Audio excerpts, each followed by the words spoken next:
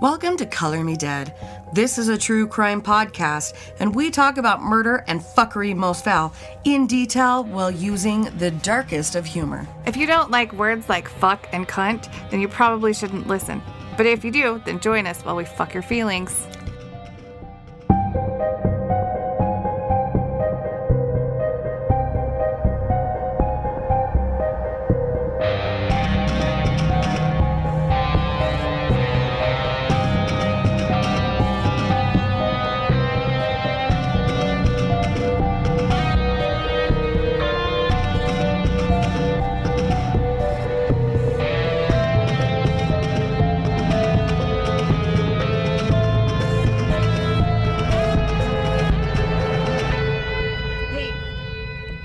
Canadians.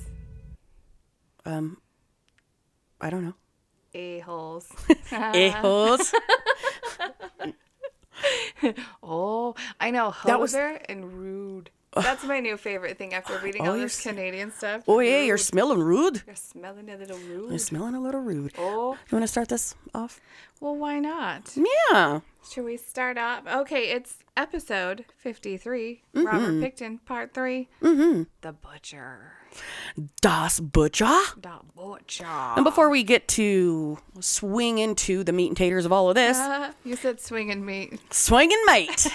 Fucking pork sword flying in the wind. We're going to say thank you to Studio Sweden. Get your awesome headphones at sudio.com. That's studio.com. And use the promo code CMD at checkout for 15% off your order. They have awesome over-the-ear. You can now change the caps on the outside. They have a lot of different designs.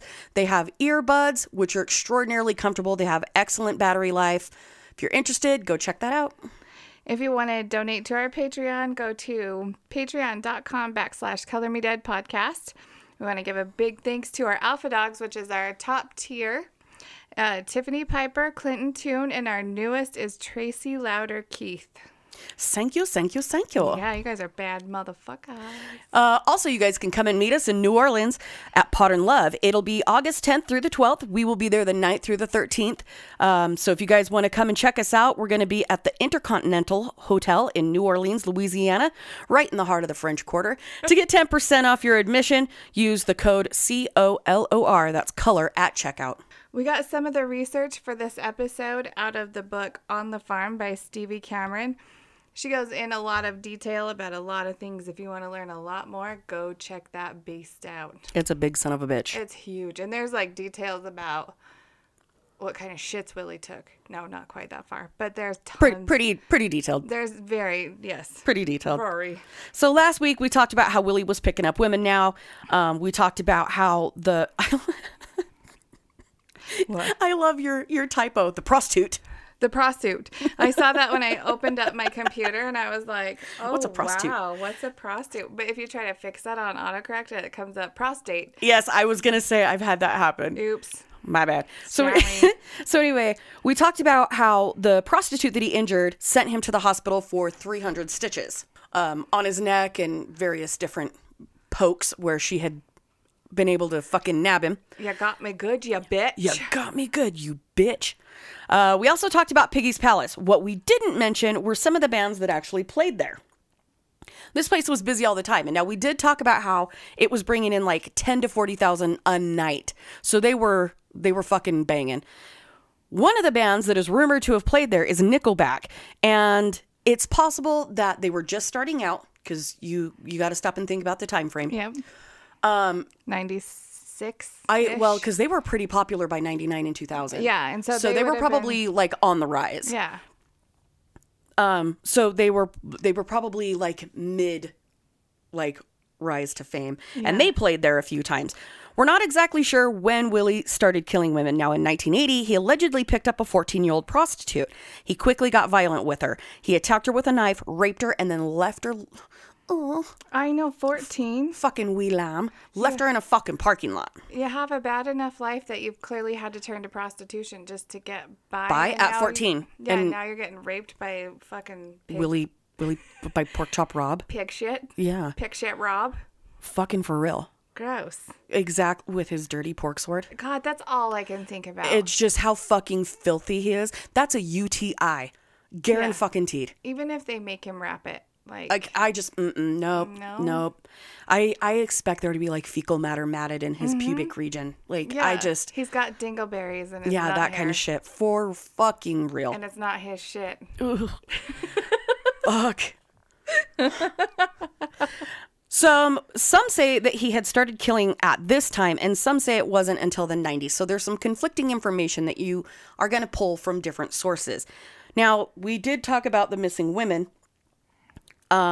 As we talked about this in the last few episodes, the number of missing women downtown East Side was rapidly growing and at an all-time high, which is why they started that buddy system, so that you would have a spotter to make sure that you got out of the fucking car and back on the strip. Well, over 60 women ended up going missing by the time Willie was caught. Now, he is responsible for 49 Yeah. that they like could choke out of him. Yeah. But 60 went fucking missing. Now, it was like 63. I can't Yeah. remember the exact number. so, but did some of them hop a fucking bus and like go somewhere else? Or is he really responsible for all of them?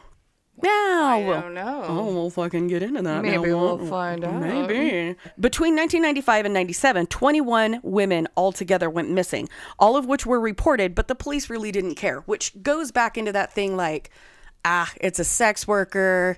They're all drug addicts. Who fucking cares? When a woman was reported missing, the police wouldn't take it serious because prostitutes were so, finger quote, hard to track down. The police would say that maybe they took off on a bus to see one, and so they were all brushed off. In 1987, there was a missing persons task force formed by Canadian profilers, which they didn't even have, like our FBI profilers, they didn't even have those until somewhere in the 80s, like early 80s. So this was formed by a few of those, but it eventually dissolved because they got nowhere with it and they couldn't get funds because they weren't finding anyone. Well, and if you're that new, like if you're that new to the game, I can understand how difficult that job would be, especially if they were just now forming it. Where did they get their training? Yeah, You know they what I got mean? their Like, training from the U.S. FBI. oh, okay, that makes sense. And only one person made it through, though. There was one guy that made it through the FBI training, and then he came back, and so he was like the only FBI or I can't remember what theirs are, the RMCP or whatever they're called.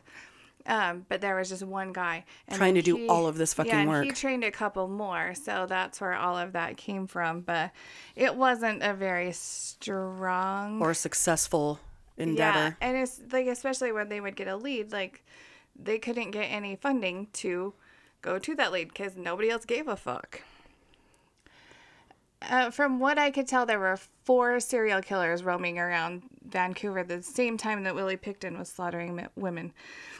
There was one serial killer by the name of Gilbert Paul Jordan, a.k.a. the Boozing Barber. He would pick up women, have sex with them, and then make them drink vodka until they died of alcohol poisoning because he liked watching them die.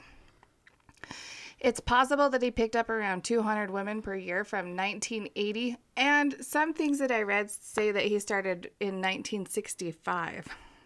But 1980 to 1988. It's unknown how many he actually killed, although the police say it was about 10. He did 6 years in prison for manslaughter, and I believe that was just for one woman, and he died in 2006. The police even knew about him, but they weren't interested in investigating serial killers because it was such a long, drawn-out process, and they didn't have the means to take care of it, so they just didn't want to get involved in it, so, much like the prostitutes. The police refer to the murders as Jordanesque. This is how much they didn't give a fuck about the missing women from the downtown East Side. They would find a woman who looked like she had died from alcohol poisoning and say, "Oh, we've got another Jordanesque on our hands." Like, ha ha ha ha. That's funny. Oh, God, fuckers. I know. Jesus. That's not nice. I hope that they all feel really bad about themselves because they could have caught him long ago. Like, Right? there could have only been like 2. But instead, there's 49. Congratulations. I know. If you guys had pulled sticks out of ass and like gave a shit, Yeah. this wouldn't. One fuck would have helped. One frock from each of you. One frock. One frock. One frock. What? You like to give one frock from give each. You give one frock, you get your nail done. One frock, no one die. God. It's also believed that Gary Ridgway claimed a few victims there on his travels. If you don't know who Gary Ridgway is, if you don't know who Gary Ridgway is, which I'm sure everybody listening does, but if you don't know, he was the Green River Killer. In the early 80s, there was a reporter from the Vancouver Sun named Kim Pemberton that was on their ass all the time. When they found out if there was a homicide or a missing person, she would show up to their daily briefings and say, was it a prostitute?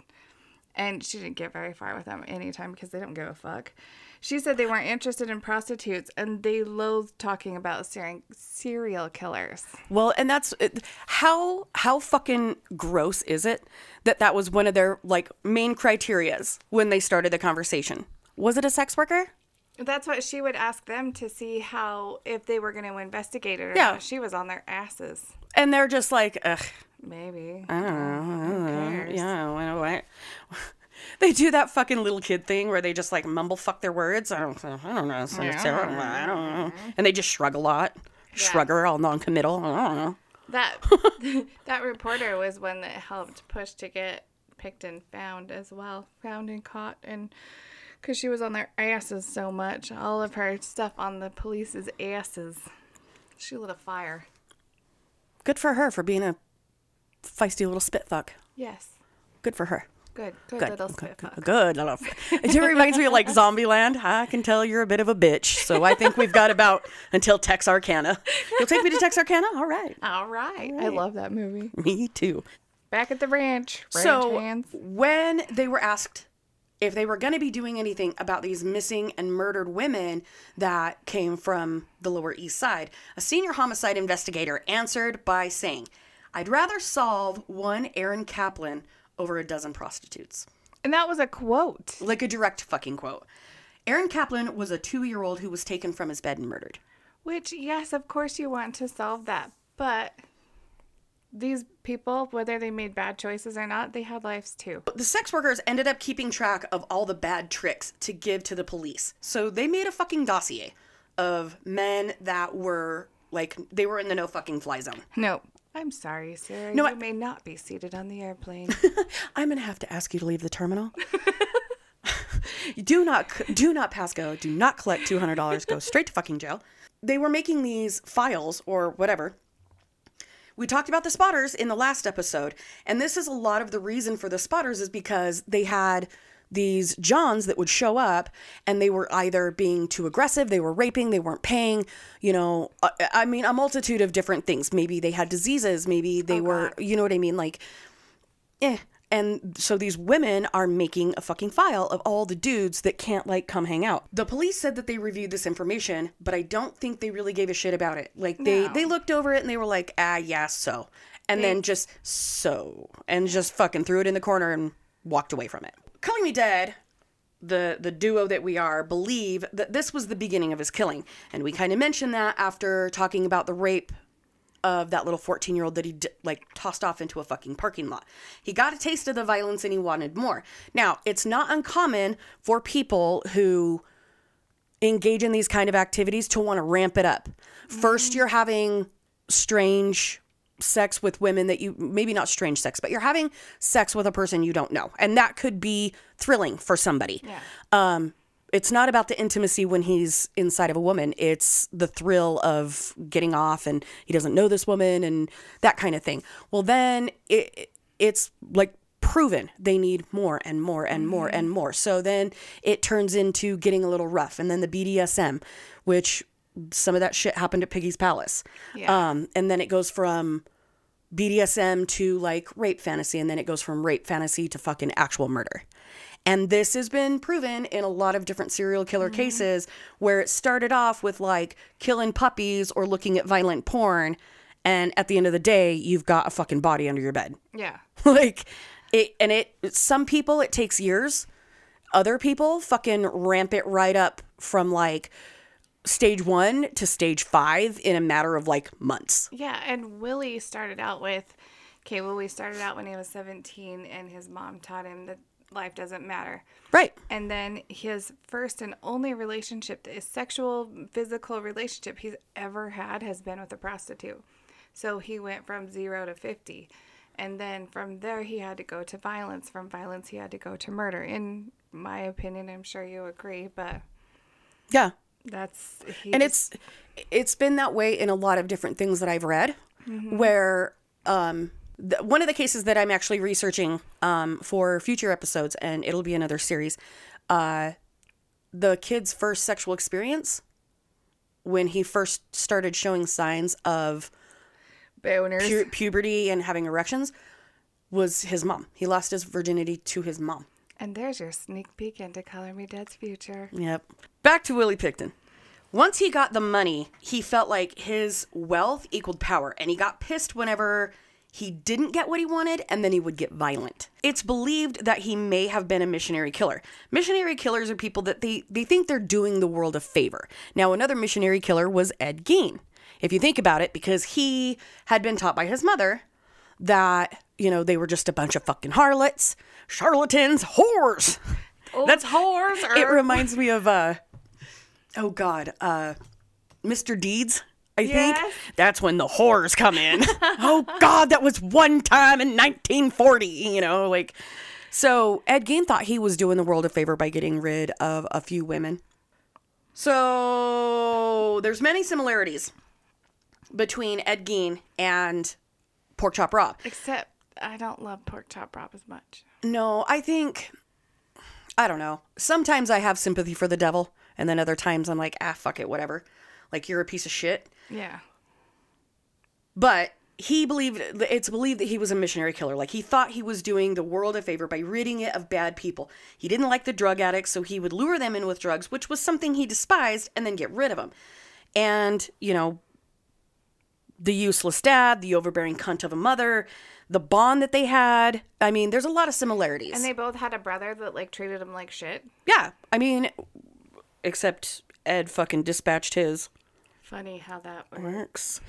So there's a lot of similarities there. Eddie didn't butcher animals, but he saw. He saw. Yeah, he saw it happen. Did. Yeah, he wasn't without the knowledge. Yeah.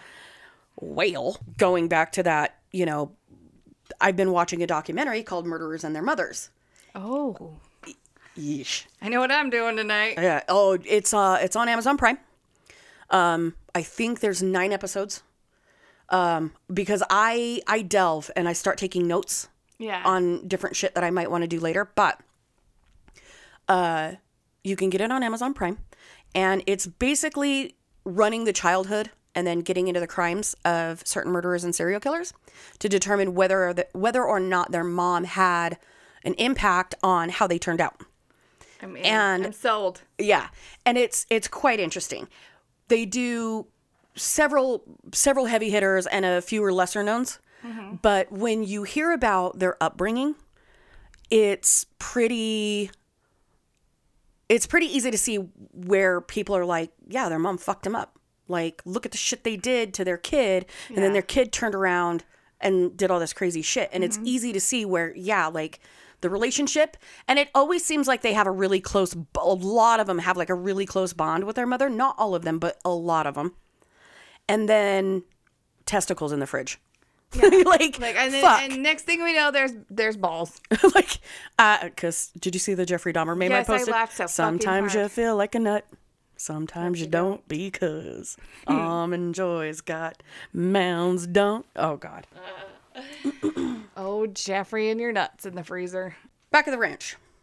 Just to give you sort of a rundown on the timeline, since we've skipped around a lot, Willie started picking up girls on that downtown east side somewhere between 1975 and 76-ish, like around 75. From what I can tell, yes. All right. When he was 25, from what I've gathered, so young man, that's when he was hanging regular at the Astoria. Like, he would go there to chill out, and that was a pub on Hastings Street. In 1980, he allegedly attacked a 14-year-old. In 1994 is when his older sister sold the land and made them all rich. 1996 is when Piggy's Palace and... What was the full name of it? Piggy's Palace and Good Times Society. Yeah, Good Times Society. I don't know. Something creepy. And that's when it got started. In 1997 is when he attacked Sandra Gale, who in the documentaries has a different name. So I'm wondering if one was a street name, one's a real name. I'm not really sure. Or if it was changed for her protection in the book. Potentially. Because in this documentary, it's a completely different name. Well, I'm sure that it was then. Yeah. I was like, what? He did this to 2 people? And I'm like, oh, no. So we're going to go back to 1995 for a minute, and we'll work our way up from there. Hopefully, because a lot of the dates are missing. It's like, this happened, and this happened, and this happened, but no dates. On February 23rd, 1995, a man named Bill Wilson was getting some water out of the slough to carry off to his car. He wanted to clean his car, like the windshield was dirty, whatever. When he knelt down to fill up his water bottle, he saw something that he thought was a brown bowl in the rocks. So he walked over to see what it was, and it was a human skull cut in half. Dun, dun, dun. Yeah. This guy had a pretty bad criminal record, and he didn't want the police to think that it was him. So he didn't say anything. Oh, no. That's so horrifying. Like, I've been in trouble before, and I don't want them to think this was me, so I'm just going to put this back. Yeah, I don't need to add this to my record, so no thank you. No, thank you. He had a doctor's appointment that he needed to go to. He also needed to go shopping, so he decided he would tell police if he happened to see one in passing, or else he would tell them the next day. He finally got around to telling the police the next day at 5 p.m. The police were there by 5:30 investigating. They decided not to mark this area off as a crime scene because the slough had flooded a few days earlier, clear up to the road, so it probably just washed down. It had been higher up. Right. The Adipocare, how do we say that name? And I know because we did it on an episode before, which is like the gray waxy slimy shit. Anyway, it was on the Adipocare that was on the skull showed that it had been there for at least a year or 2. So whoever this belongs to has been dead for a minute. It hadn't been chewed on by animals either, so the forensic pathologist thought that it had not been in that location where it was found for more than a week or 2. What they didn't know at the time of finding the skull, known as Jane Doe, is that the rest of her skeleton was buried just up the road at the Picton farm. Dun, dun, dun. Ba-da-ba-da-dun. Around 1995 was the time that Willie had Gina Houston picking up women for him because he had landed himself on the bad date list. I don't know why. Jeez. Get a little violent with a girl once. God, stab her once and I get blackballed from the fucking Skid Row. Sensitive Sally's. God. From 1996 to 1998, more than once, Port Coquitlam had tried to shut Piggy's Palace down.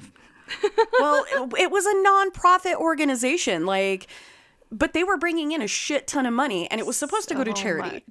Some of it, not all of it. Just the events that they had. But if they're a non-profit, it's literally to cover the cost of overhead. Non-profit? I think so. I thought they just had non-profit events. We might have to look in that. I thought I read that it was non-profit organization, that they did everything for charitable, everything was supposed to go to charity. So if it's non-profit, because Blue Cross Blue Shield is a not-for-profit insurance company. So basically the only money that they keep is to cover wages and overhead. So... And they took all of their door fees in cash. So yeah, that makes so... sense. You know what I mean? I could see where a portion of the proceeds, depending on, the amount of money coming in, but if it was all cash, then you could fuck around with those numbers. Oh, yeah, for real. And I don't know. We're going to have to look into that a little deeper. Yeah, let's do, because I didn't even... We'll let you know on the next episode exactly what was going on there. Probably not exactly. We weren't there, but... They kept trying to shut it down, but Pork Chop Rob and Douchebag Dave didn't listen, and they just kept going. They would show up to shut him down, and they'd be like, no. That's a solid no from me. We're going to keep going. In 1998, Project Amelia was formed, but dissolved because a few of the women they were investigating were really still alive. Going back to 63 went missing, 49 were claimed by Pork Chop Rob. So there was a few that slipped through the cracks, and it was did he really kill him or did they bail? So this is kind of answering that question that I posed. Now, they were investigating, and like I said, some were still alive and had just left the downtown east side. They also had been more disappearances. Yeah, there was like a few that they looked into him that literally did take the bus and left. We were just like, fuck this shit. I'm out of here. In 1999, Gina Houston, Willie's go-getter, had been beaten up by her boyfriend one last time and took her children and moved to Surrey. She lived in a house called Sheena's Place, which was a woman's shelter for women and their children. There she met a woman named Lynn Ellingson. Sorry. Whenever I try to pronounce last names, I see the word, I know what I should say, and I'm like, Ellington. No, it's Ellingson. Yeah, it doesn't come out right because your mouth betrays you. Because your fucking mouth betrayed you. Yeah, fucking bitch. Your mouth is a bitch. Listen, bitch. Say the goddamn words. Lynn was a single mother whose son was being raised by her parents. She was an alcoholic and was She was addicted to cocaine as well. Now, she made friends with Gina, and one day they got a call from Willie. She was going to go visit him and she asked Lynn, like, do you want to go with me? Willie gave Gina $50 to help her out. Gina told Lynn what kind of person Willie was and gave her the phone number. So it was like, you need $50? I know how you can get it. Oh, I'll help you out. And yeah. It's going to involve dingleberries and wiener glue, but... Luckily for Lynn and Gina, I don't think either one of them ever did that with him. Oh, God. I fucking I can't. No. So now Lynn's got Porkchop Rob's phone number. Women are only allowed to stay in the shelter for about a month, and Lynn's time was coming up, so she moved with a friend, and it wasn't working out, so she called Gina in desperation for help, and Gina was like, well, I mean, you can go stay with Willie. You have his phone number. Hey? He might smell a little rude, but you can go stay there. Fuck off, hoser. Go stay at Willie's. Fuck off, eh? Why don't you go down to that Picton place and stay there, eh?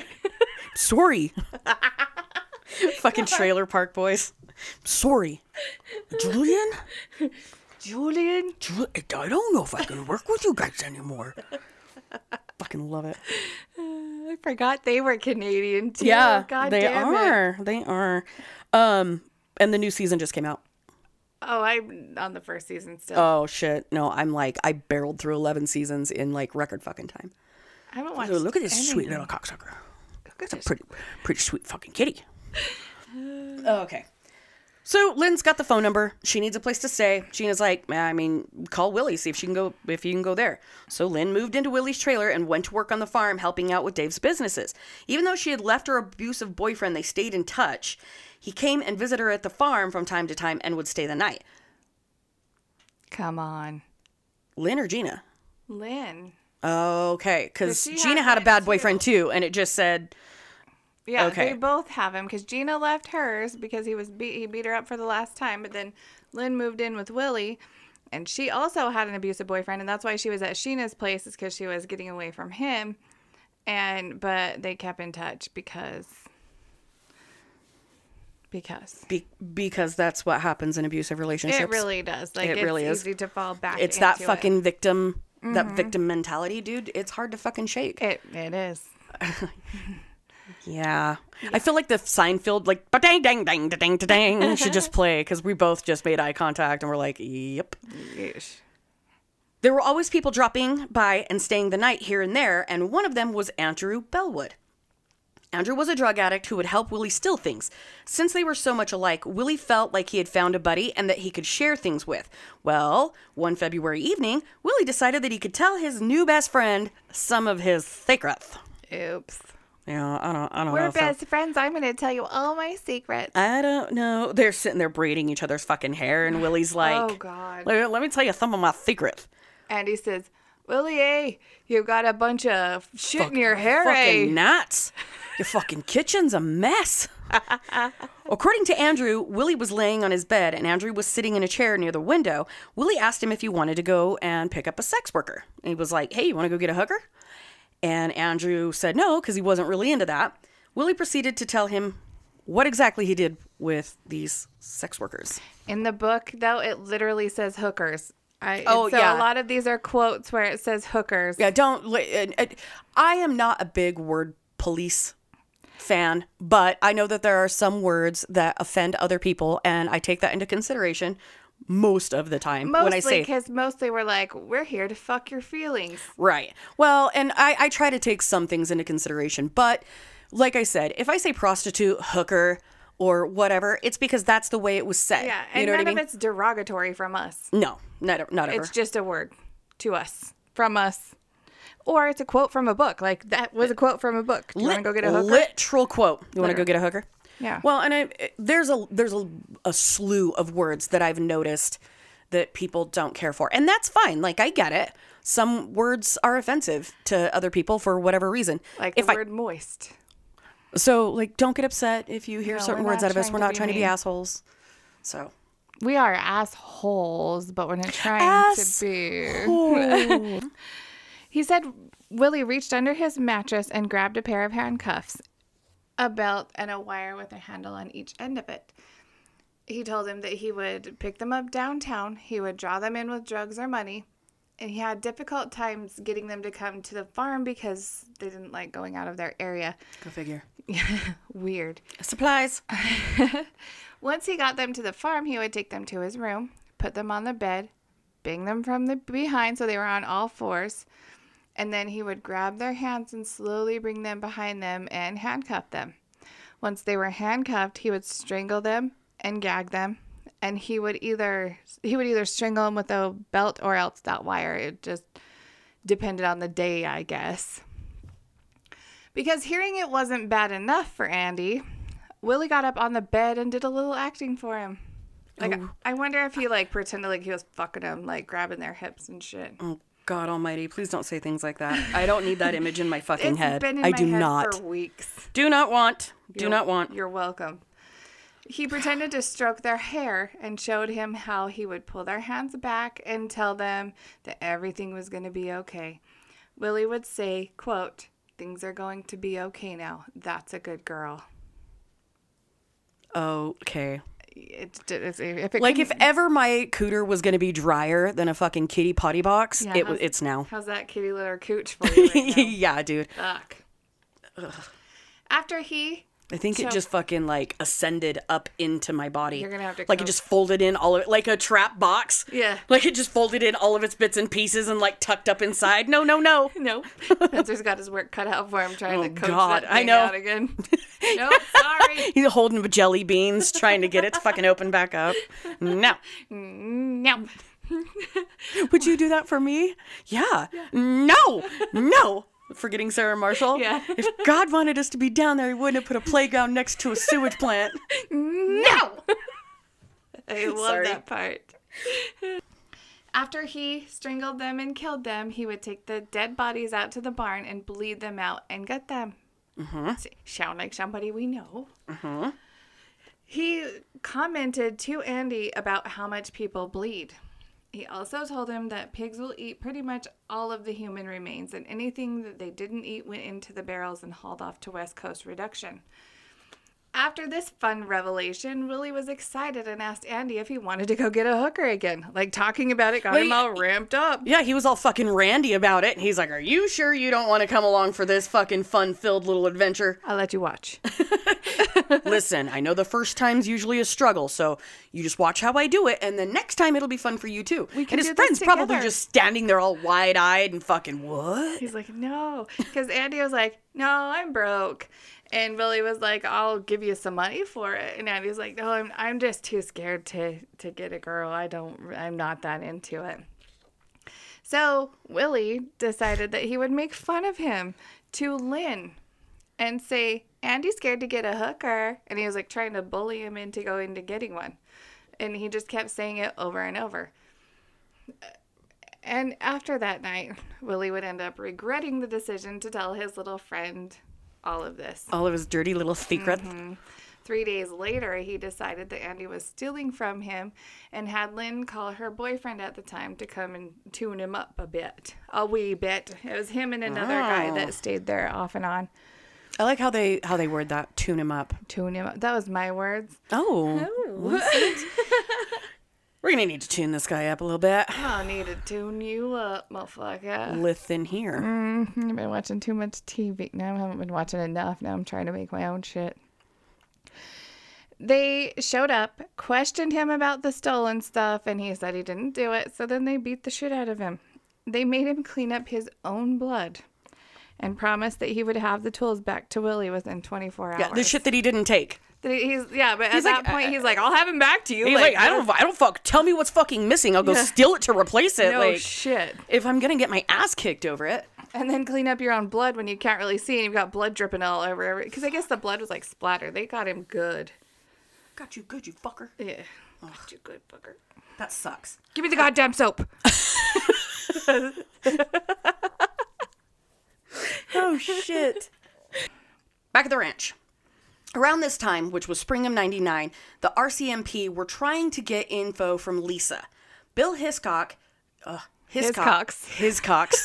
I know. I want to, Hiscox. Oh my God. Bill Hiscox, that we talked about in episode 1, said that he was very suspicious of Willie Pickton and that they wanted to see what info they could get from Lisa to back this all up and see if they could coerce her into giving them a nibble of information. Tell me. She didn't want to say shit to him. I get that. They were buddies, you know? Well, yeah. But she was floored when they said that he might be responsible for all the women that had been going missing on the downtown east side. She was very uncooperative, and they pretty much just gave up and left. They were like, fuck it, she's not going to talk, we're out. We're not going to waste any more time here. No. After they left, she began to think about it, and she's thinking it through. She always thought that he was a serial killer. Like, she knew that in the back of her brain. She knew he could butcher anything. She started thinking about all of the ground meat that her ex-husband helped Willie take to the meat shops. She was now convinced that it was human remains in it and that she got hepatitis C from it. Which sort of looked it up. Dude, that can happen. Uh-huh. Well, you know that there was a fucking hepatitis A outbreak from edible arrangements right there in Murray, off of State Street, off of 53rd and State. Yep, just recently. They said that if you had an edible arrangement from like the end of February to like the end of March, if you had like these symptoms, blah, blah, blah, you need to go in and be checked because they had an employee that was in the middle of like an illness, like a hepatitis A illness or whatever, and they let her work fucking anyway, making edible fucking arrangements. Oh my God. And they had a fucking hepatitis A outbreak. Like, shit, that it can fucking happen. Yeah, I looked it up afterwards because when I was listening to the last podcast on the left about him, they were laughing their asses off, like kind of discrediting that that's how you could get it is what I got out of it. I don't know if that's what they were saying or just making fun of it because that's fucking hilarious.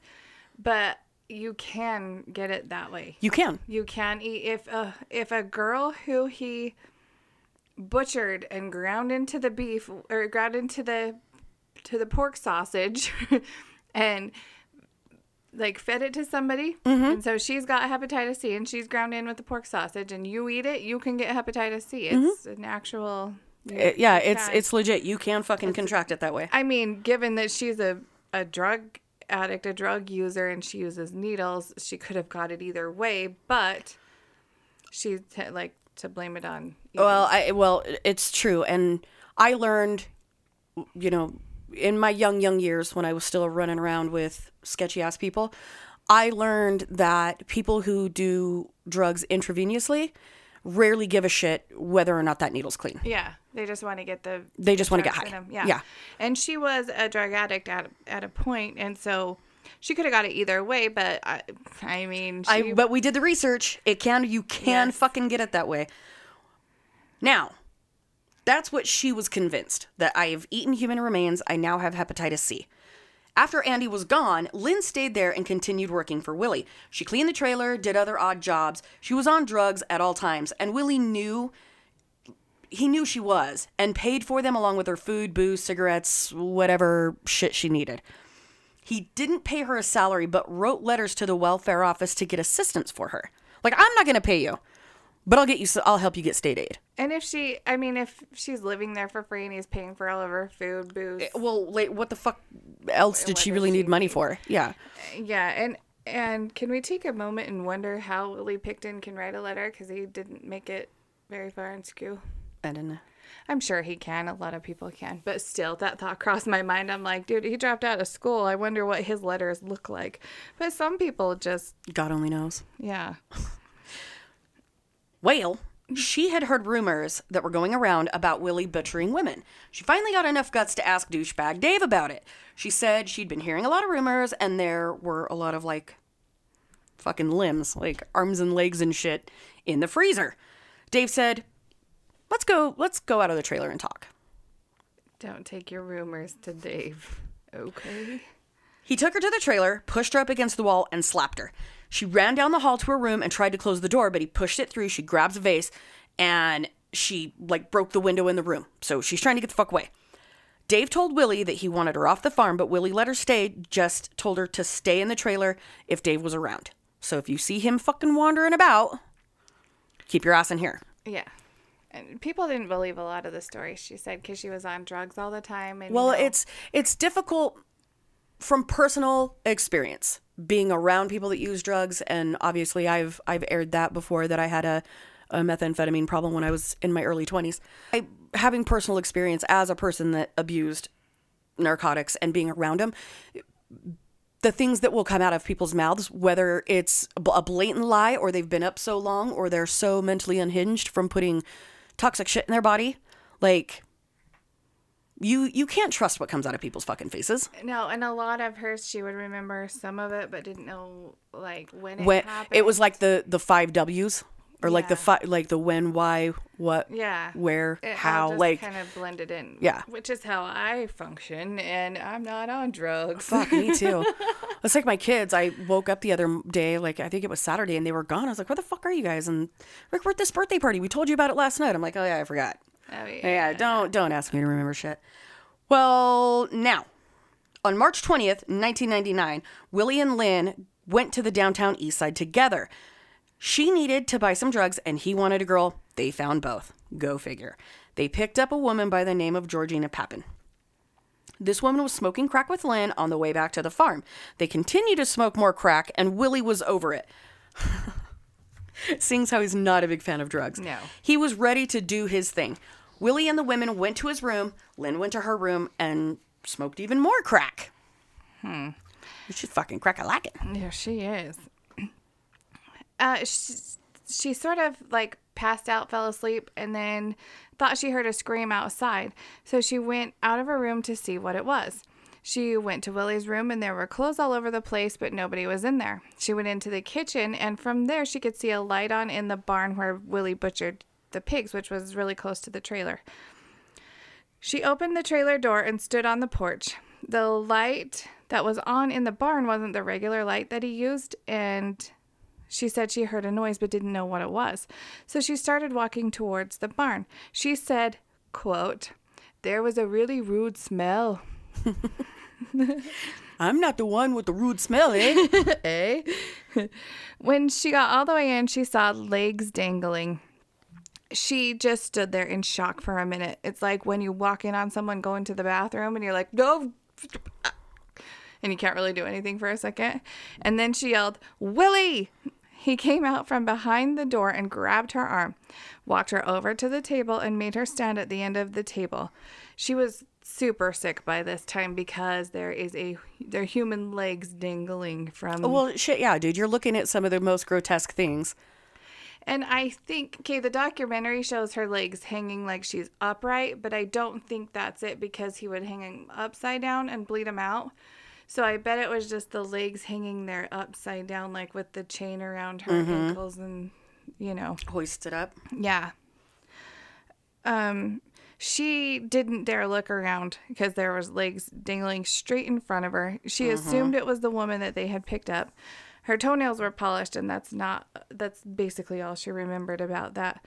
There was hair on the table along with other things that she couldn't identify. And he's just like cutting away at it as she's looking, and there's blood going everywhere. And Well, this is the best part, though. He then told her, quote, "It's okay. She's just like a pig anyways. It's all right. It's going to be all right." She's just like a pig anyway. What the fuck, Mary. man? See, and this is why belief is that he's a missionary killer. Yeah. He believes that he's doing a good thing.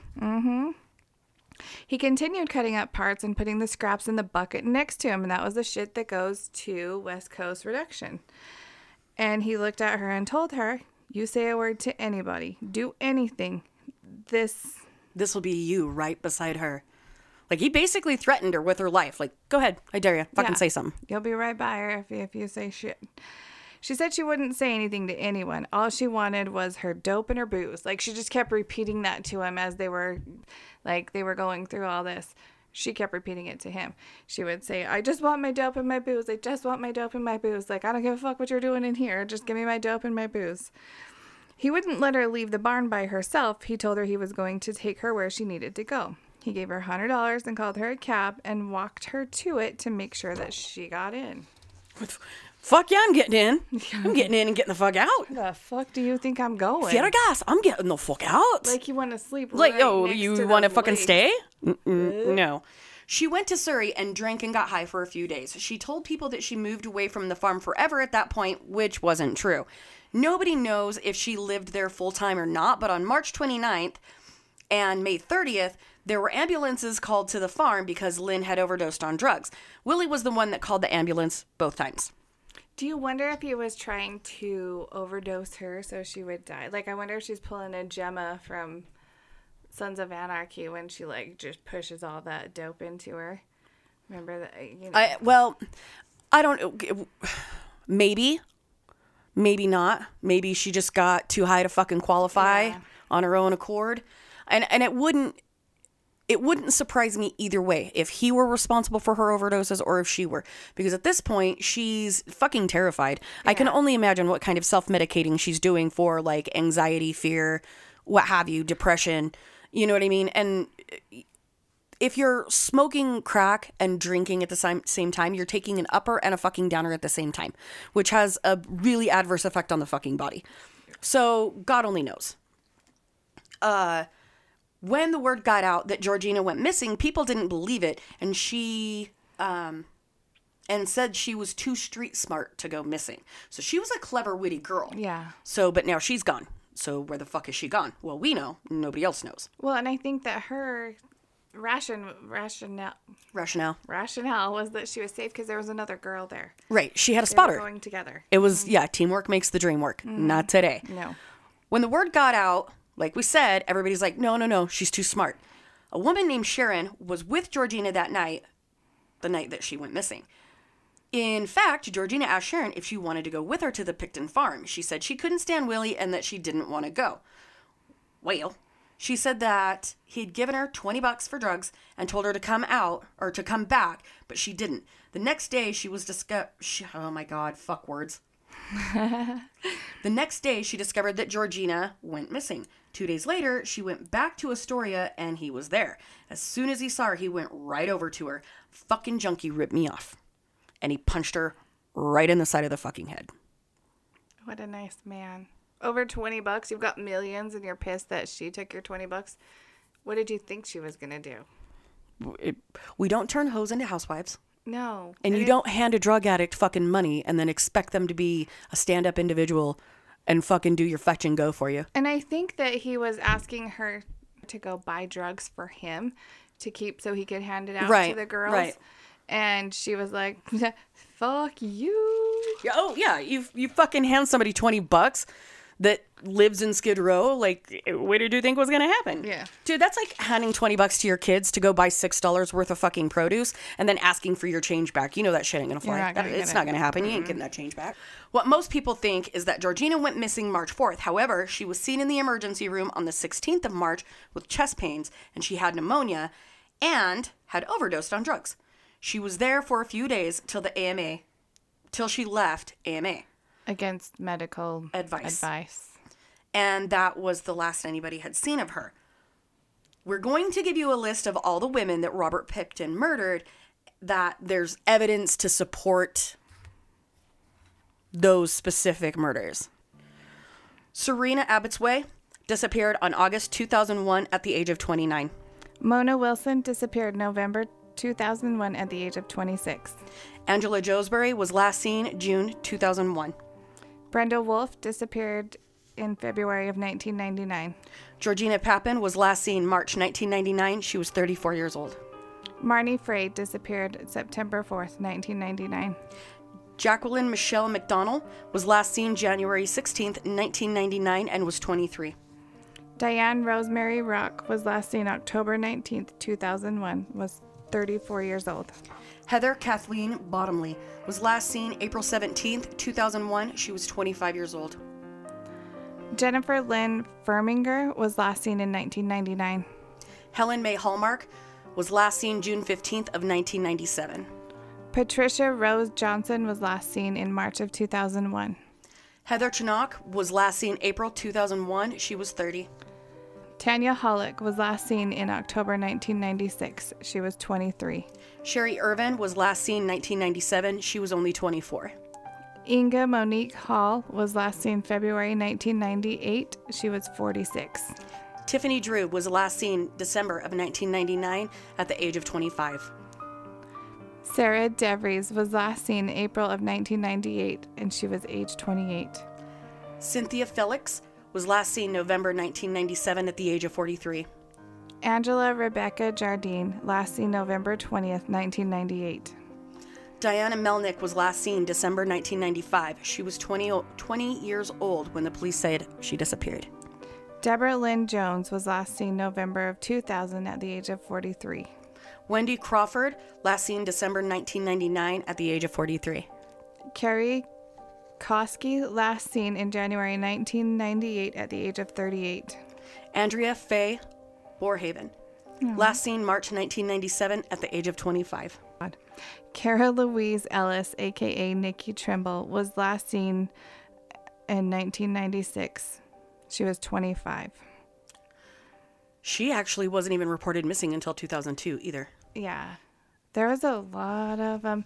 We're going to give a lot more information in a separate sode, not a so-sode, not a regular sode. Just like a bonus sode. A Picton sode. Yeah. Just a boner sode. A boner sode. We'll call it the pork sode. Yes. We're going to give you a pork sode that's full of just information about these women, what their family life was like, just so you can see what he was doing, because to a lot of people, including the police, they were just throwaways. Yeah. Which maybe they made bad life choices and they weren't doing what they needed to do or what they should have been doing. But they had children, they had parents, they had people who loved them. They weren't throwaways to people. And I get it, dude. Like, I'm one of those people, and I've said it I've said it to people's faces. I've said it on social media. I have a hard time respecting people that don't respect themselves. Yes. Enough to value their own lives. However, I completely understand addiction. I completely understand mental illness. Mm-hmm. And I know beyond a shadow of a doubt, even when I was considered a fucking finger quote throwaway, there were still lots of people that gave a shit. Yeah, and whether or not I was safe, if I was alive. Yeah. You know what I mean? And it's a difficult like back and forth. Yeah. Because at the time, you don't give a shit. You don't respect yourself. You don't. But there are people that do. There's people that love you that still want to make sure that you're fucking okay. And you know what I mean? That's why I wanted to talk about all of them, is because I want to tell you who was there that cared about them, what Willie Picton did. Like, some people could say, oh, well, they were just prostitutes. They were drug addict prostitutes on the street and they were never going to get any better. You know what? Maybe. But their families cared about them. Their families wanted them to get better. Their families wanted them to be there. And I think that something like recently that was eye-opening to me was that when you realize that you're not respecting yourself and you're not respecting your life and like your health and you're making bad choices, it's kind of a kick to the gut, and you have to like wrap your fucking brain around it and handle that shit. You know what I mean? But it's kind of a double-edged sword for me. I've been that person. Like, I wasn't a sex worker, you know. I mean, not technically. No, just kidding. I wasn't a sex worker, but you know, I had a drug problem, and you know, I briefly had a problem with alcohol. You know what I mean? You fucking self-medicate. and for whatever purpose. And that's when I was like, yeah, you know what? You need to fucking handle your shit. Because if you're going to say things like, I don't respect people that don't respect themselves, well, it was kind of like that fucking Michael Jackson song. The man in the mirror. Like, go take a long, hard fucking look at yourself. Yeah. And take care of fucking business.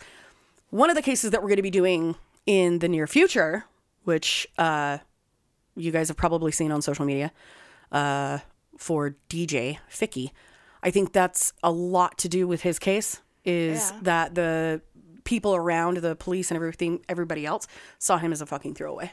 I know someone who is missing at this time, whose family is very worried about her, who is panicking and they're freaking out. And by what she thinks is her life, because she's blocked everybody on Facebook, she thinks that her life doesn't matter to anybody else and just leave me alone, let me do my thing. Well, in the meantime, her family is flipping the fuck out. People are losing their minds because their daughter, their sister, their mother is missing. They're not just a throwaway, Robert. Next week, we will actually talk about how Willie was caught and what they found on that nasty-ass pig farm. That's a whole episode for itself, because the investigation went for years. Dude, you remind me of the Pink Panther with Steve Martin. I would like to have a hamburger. Hamburger. Investigation. It went for years. Well, because they had to sift through all that shit. If you had a gas, there was all that shit. So stay tuned, because we've got Pork Chop Rob Part 4. The disgustingness. The fucking filth. Butcher. The fucking filth of the butcher. Ew. Get your merch. Color Me Dead pod.threadless.com or redbubble.com/people/color me dead pod. Get your Gory Gal signature bath bomb. You might want to try that again. Yeah. Get your Gory Gal signature bath bomb and so much more at thepurplelotusonline.com. Use the promo code DEADPOD15. Yeesh. That will give you 15% off, by the way. Mm-hmm. And we've got the Body Farm, the Sweet Sticky Murder, and the Bloodbath. Yum. Yeesh. I need more. I know. I am out. And Me too. I actually, my psoriasis has started to come back. Oh, shit. Yeah. You noticed? It's behind my freaking ears and on my scalp, too. No, but let's go get some more. Yeah. Dude, look at that shit. They need to open special for us. Jen, if you're listening, I'm going to need you to call me so I can go in there. We're going to need a special screening for just us. I'm going to need to spend another $150 on bath bombs. Yes. But really, like I ran out and my psoriasis is popping back up. It's fucked up. That's crazy. I know. Bath bombs help. Check us out on social media, guys. We're on Facebook at Color Me Dead Podcast. You can join our Facebook group, which is True Crime and Fuckery Most Foul, at the Color Me Dead group. You can join us on Instagram at Color Me Dead Podcast and Twitter at Color Me Dead Pod. You can follow Nikki, Sticky Nikki, on Instagram at Gory_Nikki and at NTOONE on Twitter. How about we don't get in cars with Willie Pickton? And stay out of chalk lines. Goodbye.